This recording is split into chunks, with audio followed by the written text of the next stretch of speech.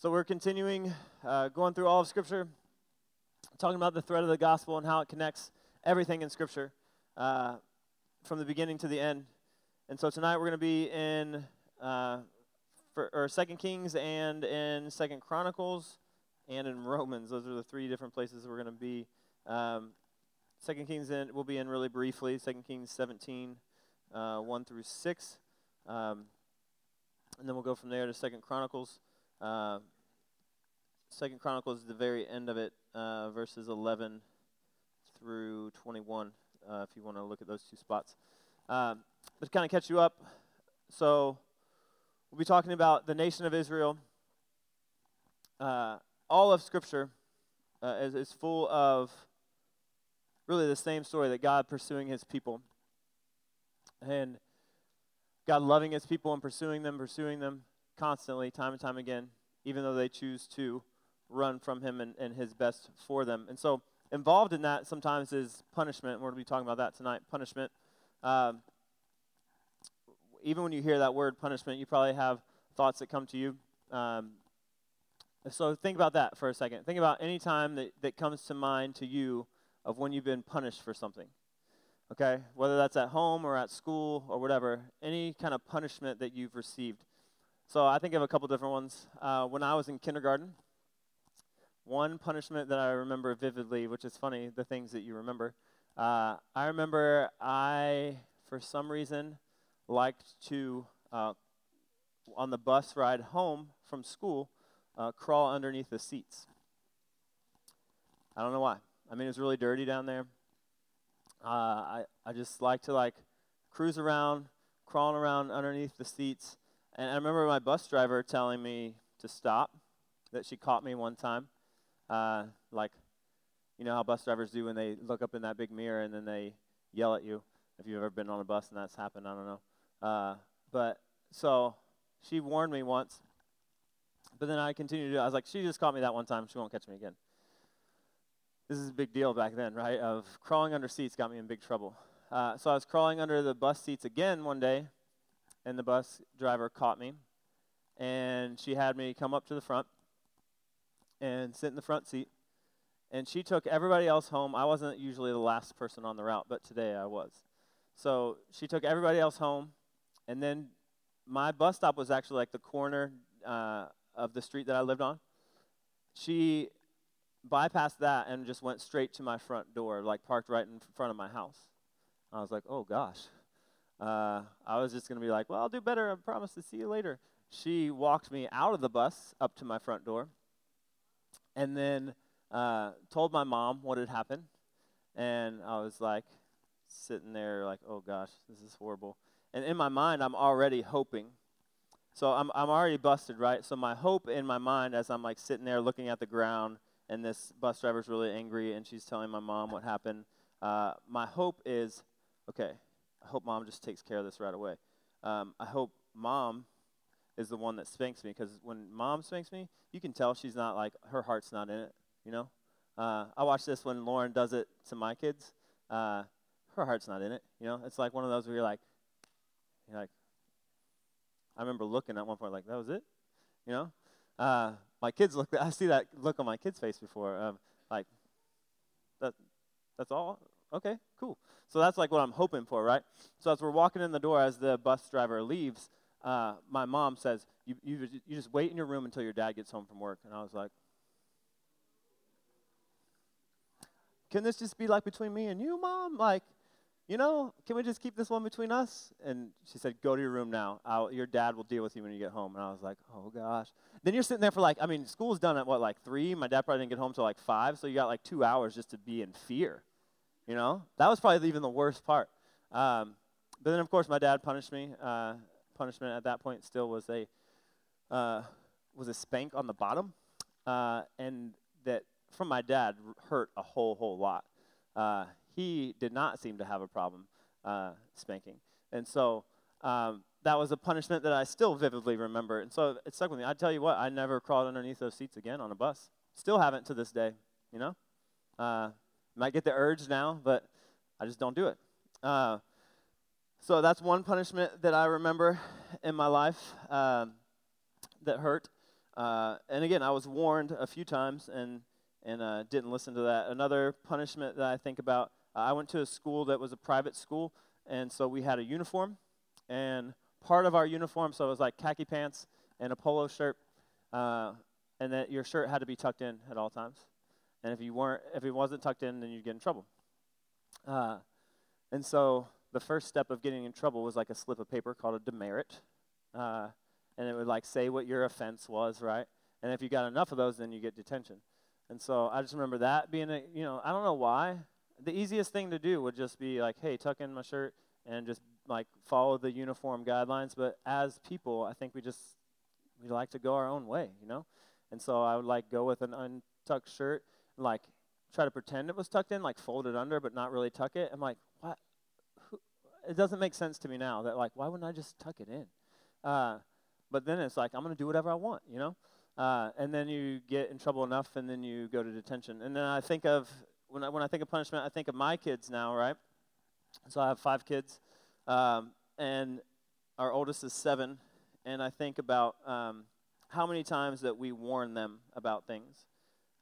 We warn them about lots of different things. One rule in our house that our kids know is that people should mean more to you than things. And so if at any point that our kids are showing by their behavior that they care about things more than people, that they care about their toys more than they care about their brother or sister, then they lose that toy. And I'm not just saying like lose it for that day. I'm saying like it gets thrown away. So there's times like balloons are a big cause of sibling problems for some reason. I don't know why. And they all like would have their own balloon, and then one pops, and then they go and try to play with their brother or sister's balloon, and then they're fighting over a balloon, and then guess what happens? That balloon gets popped right in front of them and thrown in the trash. And they get warned, and they know that time and time again. And a lot of times we'll be like, hey, it sounds like you guys are fighting there. Work it out and be kind and be calm and be kind to each other. If you don't, then you're going to lose that toy or whatever it is you're fighting over, right? So again, the rule that they know and that they hear and that they do get multiple warnings time and time again is you need to care about people more than you care about stuff. And so we're going to help drive that home by if you are showing that you care about that thing more than you care about your brother or sister, then we will get rid of that thing. And so there have been many toys thrown away in our house. Most of them are like not even worth $1. And Flarp was one of them. If you were there at groups last week, I had to throw away Ellie's Flarp because she didn't obey and listen to the warnings that, hey, if you get this all over the house, it's going to get thrown away. And so she got it all over the house, and it got thrown away. Punishment, right? We've all experienced it on some level. I would say all of us probably have experienced that, where you get warned time and time again, and you get some chances, and then you still go your own way, and then the punishment happens. This is where we're at with the people of Israel in the scripture that we're talking about tonight. So, again, rewind to the very beginning of Scripture. God makes people. We have a perfect relationship with Him. People sin and go their own direction. And ever since then, sin has been a part of the world. That's Genesis 3, where it enters into the world, where they're given a choice and they choose their own way over God's way. God says, don't eat from this tree. You can have anything else that you want. Don't eat from this tree. If you do, then there's going to be a punishment for that. And they were told that, they were warned that. They got to talk with God and walk with God, and they had a good relationship with Him with no sin interfering, and they still chose their own way. Fun fact, because, well, this isn't fun. Sin equals death, right? The wages of sin is death. If you read Romans 3:23, it says the wages of sin is death. So the consequence of sin is death.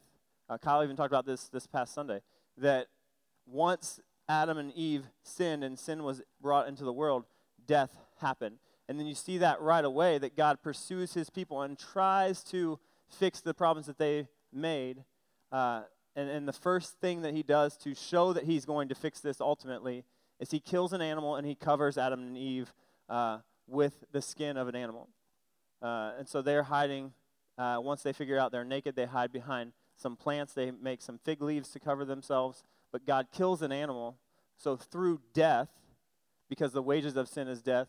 Through death, he kills this animal, and then he covers them, which is meant to point us to Jesus eventually. Like, that's the whole point of that in Scripture, is it's pointing us to Jesus when Jesus is going to die, and he's going to cover sin and death for everybody.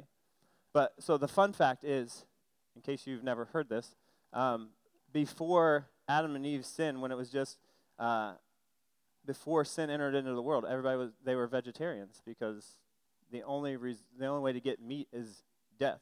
And so they were vegetarians before Adam and Eve sinned. So just know that. It's a fun fact. That one's free.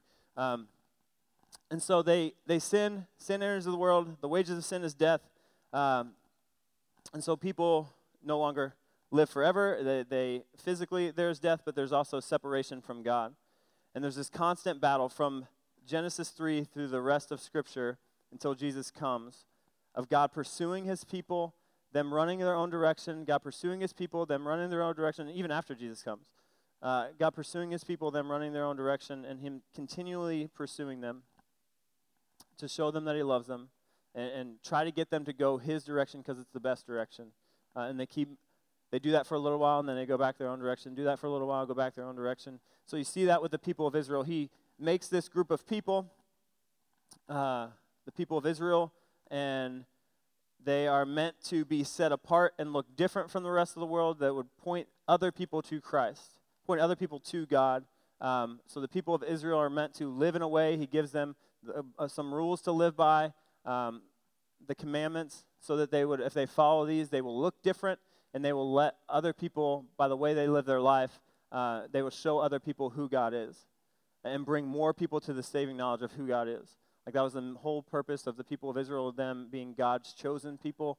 And again, throughout all of Scripture, throughout all the Old Testament, all the stuff that we've been through all last year when we were going through it, they would go after the direction that God wanted them to go, and then they would veer off of that, and then he would correct that, and he would help them, and then they would go and follow God again, and then they would go their own way again, and it's this constant pattern of up and down. It's the song that we just sang. It's running in circles.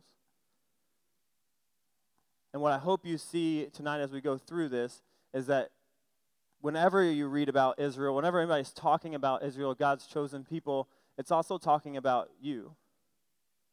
That there's a direct relationship that we have with them, like those people who God was speaking to and showing miracles to, the parting of the Red Sea, feeding them food that came from heaven, providing water out of rocks, all these things that they saw him do, all these ways that God spoke to those people, and they're following him, yet they still have these times when they go off on their own direction and they want to go their own way. That's us. Like, God speaks to us now. God does things in our lives. God does miracles still. And people see that, and yet we still choose to go our own direction.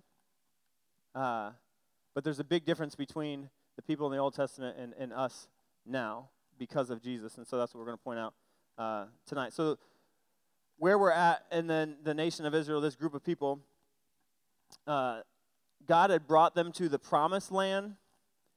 He had told them that he had a land for them that was going to be overflowing with everything that they needed. And so eventually they get there. They're in the promised land. They're in this land that God had for them, for his people. And in that, they actually can't agree, and they start fighting essentially, and they split into two kingdoms. And there's a northern kingdom, and there's a southern kingdom. The northern kingdom is called Israel, and the southern kingdom is called Judah. And so because they can't get along and they are going their own direction, instead of following God's plan for them, they split into these two kingdoms, Israel and Judah. And it says that Israel had no good kings, so all the kings that they had were bad, which means they were just, every king that was leading Israel, they would go their own direction and not the direction that God wanted them to go. Judah, out of all the kings that they had 8 good kings that would actually follow God and run after the things that he wanted them to run after, but the rest of the kings were evil as well and did whatever they wanted in their own sight. So that's the two groups of people, Israel, Judah. The prophets come, so there's people that God uses to speak through, and he told them to go to these nations, the people of Israel and then the people in Judah, and he sent prophets to them to tell them, hey, if you don't go this direction, the way that God wants you to go, there's going to be punishment for that. So the prophets were sent to warn these two nations that punishment was going to happen if they didn't follow what God wanted for them. Again, it's not because God is an evil jerk. It's the same thing that I think about when I punish my kids. I don't punish my kids because I like to see them hurt. That's not who I am. Why do I punish my kids? I punish my kids because they need to understand, like, going the direction that we have for them, like caring about each other more than caring about stuff, is a really important thing for them to understand. I don't want them to care so much about stuff that they're mean to their brother and sister. I don't want stuff to be so important to them that they would treat their brother and sister however they want because of this thing that's more important to them. And so am I willing to punish them so that they would understand that? Yes. Why? Because that's better for them. They might not fully agree with that right now, and not fully see that right now, but that is far better for them to love each other than to care about something that's going to burn and not going to last anyway. And so I want them to understand that, and I'm willing to punish them if they don't listen so that they will understand that. I love my kids, and I do not want to see them unhappy. I don't like it when we have to take those things and throw them in the trash. It's not like I laugh when I do those things. It's not funny. I don't like to see Ellie's sad little face when I had to throw her flarp away. She was so sad. It was pink, and it made a fart noise in the container. It was really funny, yeah. And she was really sad when I threw it away. I don't like that. But it's far more important to me that she would understand that things are not more important than people. That she would understand that she would see that my kids would get that. And sometimes they get punished to show them that. When you read about what God does, sometimes he has to punish his people to get them to understand. He was kind enough to send them some people that would tell them, hey, go this direction, do this. And they spelled it out for them, like, as a nation, go this direction, make these decisions, go this way. And if you do, it will be good. But if you don't, you're going to get punished. And so they kept not listening to the people that he sent. And so guess what? They get punished. So 2 Kings 17, 1 through 6, it says, in the 12th year of Ahaz, king of Judah, Hosea, the son of Elah, began to reign in Samaria over Israel, and he reigned 9 years. And he did what was evil in the sight of the Lord. Skip down to verse 5. It says, then the king of Assyria invaded all the land and came to Samaria, and for 3 years he besieged it. So this group of people from Assyria, the Assyrians come around Israel, and they invade the land, and they besiege the city. So they come around the city for 3 years, and they wait it out, and eventually they overtake Israel. It says in verse 6, it says, in the 9th year of Hoshea, the king of Assyria, captured Samaria, and he carried the Israelites away to Assyria. And so he comes in, and so the people of Assyria come in, and they take the people of Israel, and they take them back to Assyria. So they take them out of the promised land that God brought them to. Take over that city, take them out, and take them back to Assyria. Then you go to 2 Chronicles, and you see what happens to the second group of people. The people of Judah. 2 Chronicles 36:11. It says, Zedekiah was 21 years old when he began to reign, and he reigned 11 years in Jerusalem. He did what was evil in the sight of the Lord his God. He did not humble himself before Jeremiah the prophet. Again, Jeremiah was sent to the people of Judah to tell them, hey, this is the direction you should go, and he just ignored it. So he did not humble himself before Jeremiah the prophet, who spoke from the mouth of the Lord. He also rebelled against King Nebuchadnezzar, who had made him swear by God. He stiffened his neck and hardened his heart against turning to the Lord, the God of Israel. All the officers and the priests and the people likewise were exceedingly unfaithful, following all the abominations of the nations. And they polluted the house of the Lord, and they made that he had made holy in Jerusalem. So, following their leader, following the king, the people of Judah keep turning away from God, even though there were people telling them to go this direction. Again, Israel, Judah, they were supposed to stand out. They were supposed to look different than the other nations around them. And it says they followed after all the abominations of the nations around them and polluted the house of the Lord. And then it says in verse 15, The Lord, the God of their fathers, sent persistently to them by his messengers because he had compassion on his people and on his dwelling place. I think that verse is saying the same thing that I just said about my kids. I don't like to punish them. He didn't want to punish his people. It says he persistently sent messengers to them to try to get them to go the direction that they should go. And he had compassion on his people, and he gave them chance after chance after chance. But then you see in verse 16, it says, "But they kept mocking the messengers of God, despising his words and scoffing at his prophets until the wrath of the Lord arose against his people, until there was no remedy." So they kept ignoring, so he had to finally punish them. Therefore he brought up against them the king of the Chaldeans, or the king of Babylon. He gave them all into his hand. Verse 19, it says, "They burned down the house of God and broke down the wall of Jerusalem and burned all of its palaces with fire and destroyed all of its precious vessels. He took into exile in Babylon those who had escaped from the sword, and they became servants to him and his sons until the establishment of the kingdom of Persia, to fulfill the word of the Lord by the mouth of Jeremiah. All the days that it lay desolate, it kept Sabbath to fulfill 70 years. So this other nation, Babylon, comes in and takes over Judah. And it says anybody that didn't die, that wasn't killed, they were taken to Babylon and they became servants to the people in Babylon. And it said they were in exile, taking out of their land in Babylon. They were in exile for 70 years. So it's like people coming in here and taking you out of Nacogdoches, out of Texas. If Syrians came in, right? That's where we're at right now today. If they came in and they took over and they took us back to Syria, that'd be horrible.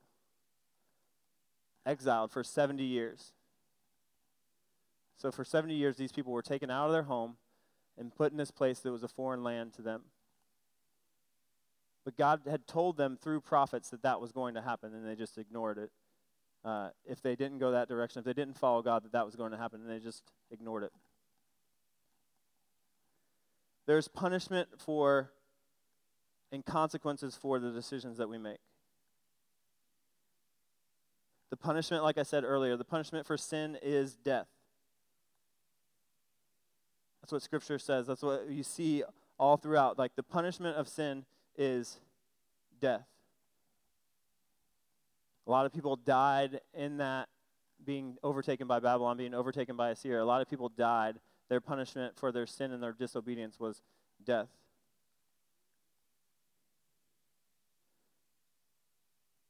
So here's where Christ comes in. So if you skip forward to Romans chapter 5, starting in verse 6. It says, "For while we were still weak, at the right time Christ died for the ungodly. For one will scarcely die for a righteous person, though perhaps for a good person one would dare to even die. But God shows his love for us in that while we were still sinners, Christ died for us.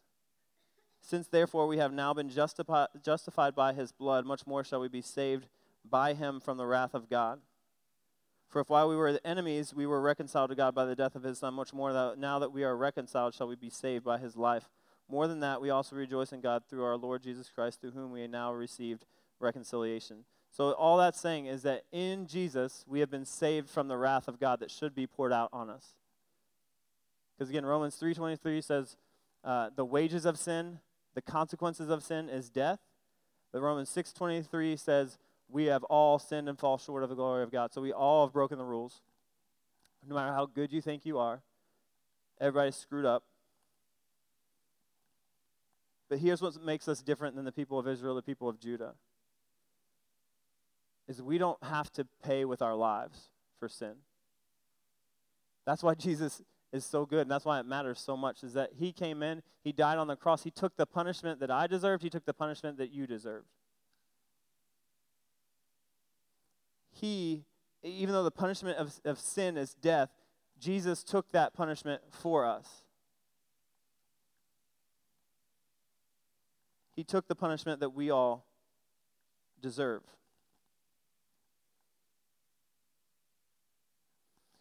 So I want you to see something. So we're going to have a little illustration here. I want you to really get this. I think, if I think about what has made me grow as a Christian more than anything else, if I had to boil it down, like what really makes me grow? What really made me believe that God is everything that he said he is, and has made me like want to follow him more, and has made me really want to do those things. So as I was thinking about that, I thought like, what was it, like just an experience that I had? Like, what is it that really, what truth did I understand, or what was it that has really made me grow more throughout the years than anything else? And I think it's two things. Well, I think it's believing this statement, that we are all far more sinful than we ever think we are. And we're all far more loved than we ever believe we are. So you're far more sinful than you think you are, and you're far more loved than you think you are. And so how have I grown? I think how I and any believer grows is that you grow in your understanding of your sinfulness, just how bad you are. You understand that more over time. And then you grow in your understanding of just how good God is and his love for you. So over the years, as I've thought about how I've grown in Christ, I understand far more how sinful and messed up I am. And I understand far more how much God loves me. And so I think, you read this verse, right? These verses that are, that goes along with this verse. And so Romans 5 is what I was reading from, about while we were still sinners, Christ died for us.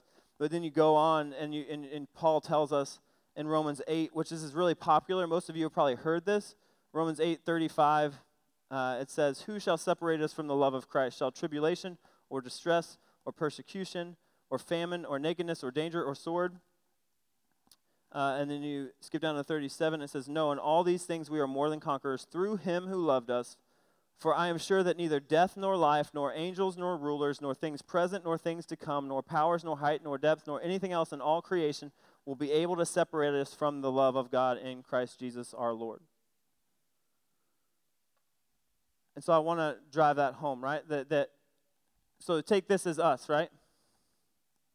Kind of dirty and beat up, and some holes in it and some chips off of it. Like, think of this as you. Simple, dirty, messed up. Not the prettiest thing in the world when it comes to our lives. There's a lot of cracks in here if you look closely. Again, there's actual dirt on it. Who knows, there might be bugs in this. But there's like cracks in it, and there's holes in it. And the longer you live life, the more you understand that how much you really look like this. Like sinful, messed up, right? And then you have this a lot prettier piece of wood that's supposed to represent God. Okay, cleaner, obviously, looks a lot different. Bigger. And so I think we have this thought that like, okay, if the love of Christ really doesn't, like I can't be separated from that, then, I mean, wood glue is what this is. And it is made to bond wood, believe it or not. And so maybe you have that thought of like, well, I understand that verse as the love of Christ will never separate me from him. Like I can't be separated from that. Once I've put my trust in Christ, there's nothing I can do that can separate me from him. And so this stuff actually,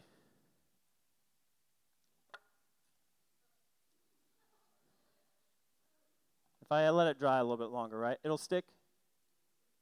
Anybody used wood glue before? It'll stick, right?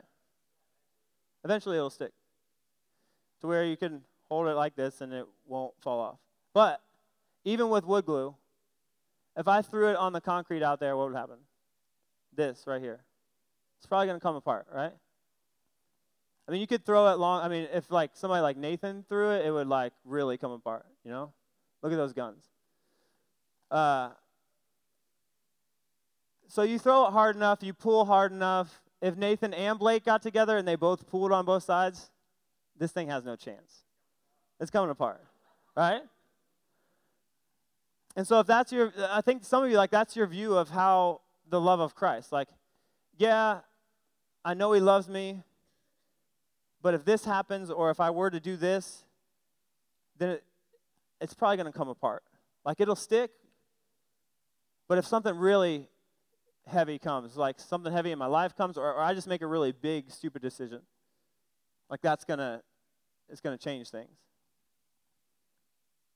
And more accurate is this idea that it's not just wood glue, right? Now we're gonna see how this really goes. I don't know. Let me get my tool belt here, but I mean, this will help the stability of it for sure. Right? Hope it doesn't go through all the way. Watch your fingers.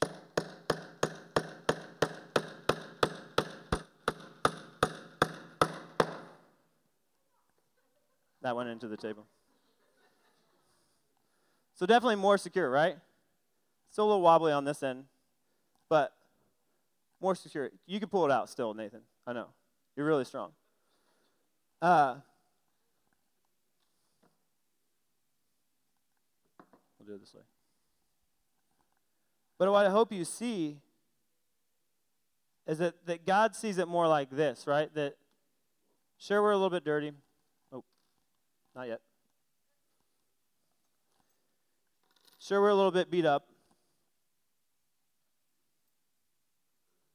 But this love that he has for us is going to stick. And the fact that this is what he died for. Right, this is what he died so that you would understand. Is that there's nothing that you can do for in this illustration, right, that can separate these two boards. And I think he wants to drive that home in all of you.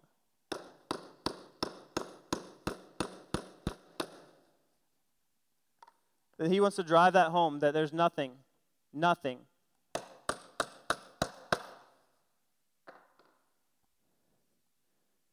that will separate you. And if that's not secure enough,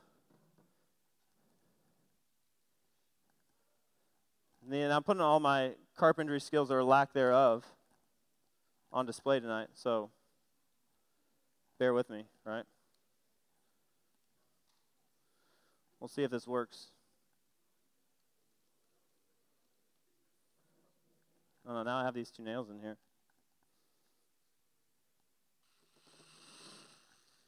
Okay, it's a start. Where are my safety goggles? Sorry. I think I just stripped that screw. Don't worry. I didn't calculate the tips of the nails going through. Let's do that.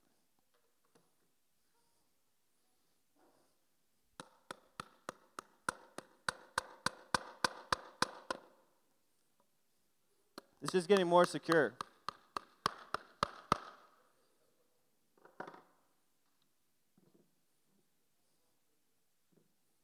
Say what?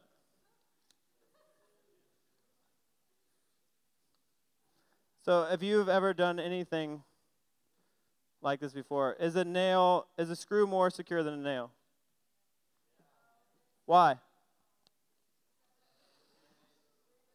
Say what?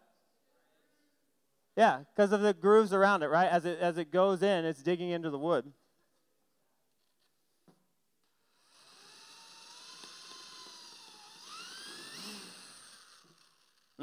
Not bad. Oh. We'll stop there. But the point, you get the point, right? That, here, I can even make that an illustration too, right? And some of you, it's a lot harder for God to get this point in, right? And get this point across. That you make it difficult. That this wood makes it difficult. But guess what? He's going to keep hammering that home. He'll keep drilling that in for you. Yeah? That you are loved by him. So I don't want you to miss that. That the more, so we could take the time and we could screw in all these screws. And the more screws that are in there, the more secure it gets. More nails that are in there, the more secure it gets. But what I hope you see is that scripture, that God loves you, right? That what he's saying is,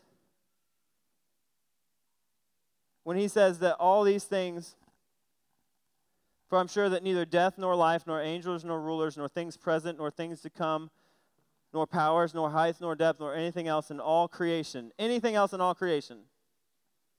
not that stuff that you looked up on the computer last night, not that test that you cheated on today, not that kid that you made fun of today in that whole situation, not that boyfriend or girlfriend that you've gone too far with, not that time when you knew God was telling you to do something, but you were too scared and you ignored him.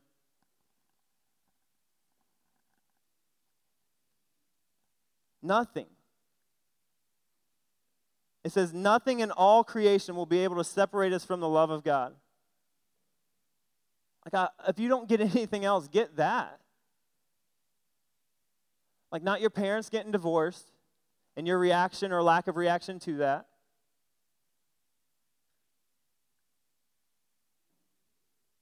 Nothing. If you put your trust in Christ and what he's done on the cross, and you understand that he is the only one that saves us. He is the only one that can take that punishment, if he took that punishment for us. Once you get that, once you understand that, once you put your trust in him, you cannot be taken or separated from that love. And I understand that so much more in my life now than I did 10 years ago.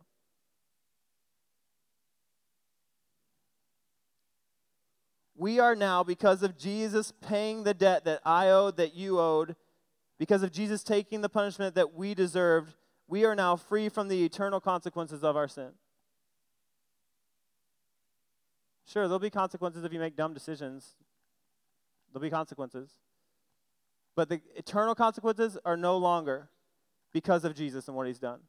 And you can't be separated from that.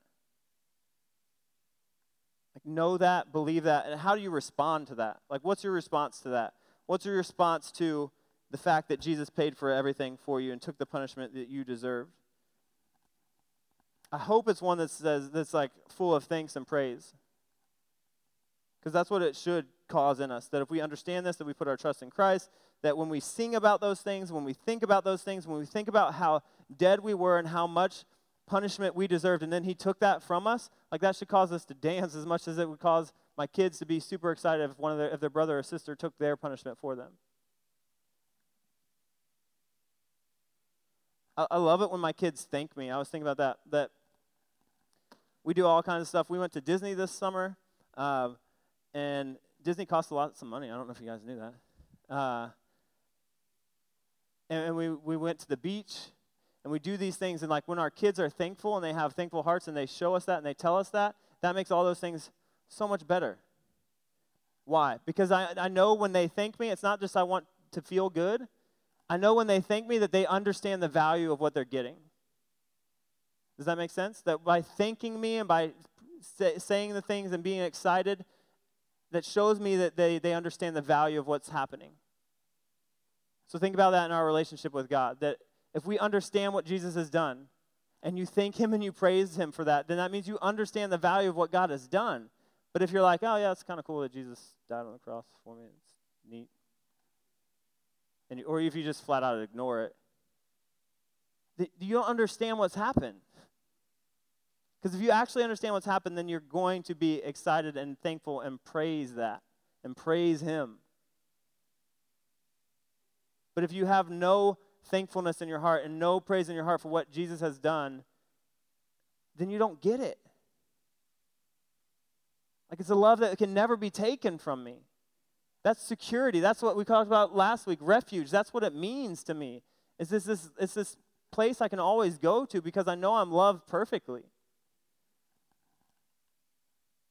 And it doesn't change. And so I'm super thankful for that, and it causes me to praise him when I understand what he's done. And so that's my hope for you as we end tonight, that you would just be thankful, that you would understand what Jesus has done, that you would focus on that you would dwell on that you would see that God is so good for that he saved us from eternal punishment that we deserve. And that you would thank him for that. It's easy to forget. It's easy to be numb to stuff because you've heard it so many times. I was thinking about that today. Like, it's easy for me. We're fostering to adopt right now, and this little boy that most of you have probably seen. Some of you have seen in person. Some of you have just seen in the back of his head on pictures, probably, because we're not allowed to post his face on social media. But Duncan has been with us for 5 months now, and he turns 1 next month. And I was looking at him today, and I was thinking how much I take that for granted already. Like, there's so many things, and I can't wait for you guys to hear if you haven't heard his story. But there's so many reasons he shouldn't be with us. Like, we shouldn't even have him in our home. And quite honestly, he shouldn't even be alive because of what he's been through. He shouldn't be alive. And it's crazy that something that big and that deep and that powerful, and he's in my house every day, that I can forget the weight of that really quickly, if that makes sense. Because I see him all the time, and it's like, it becomes normal. Don't do that with the gospel. Like, Jesus paid for our sin. Eternal punishment, eternal separation from God. That shouldn't get normal to us. It's grace that we don't deserve. It's things that we don't deserve. And so I just pray that you would think about that and try to think about that in a clear way tonight of like, man, this is something that is so huge that I hope I never take for granted. And I hope always that you would grow in your understanding of just how much God loves you and just how sinful you are. And it just makes the cross bigger because that chasm between how bad you are and how good God is gets bigger and bigger and bigger, and the cross has to get bigger in the midst of that.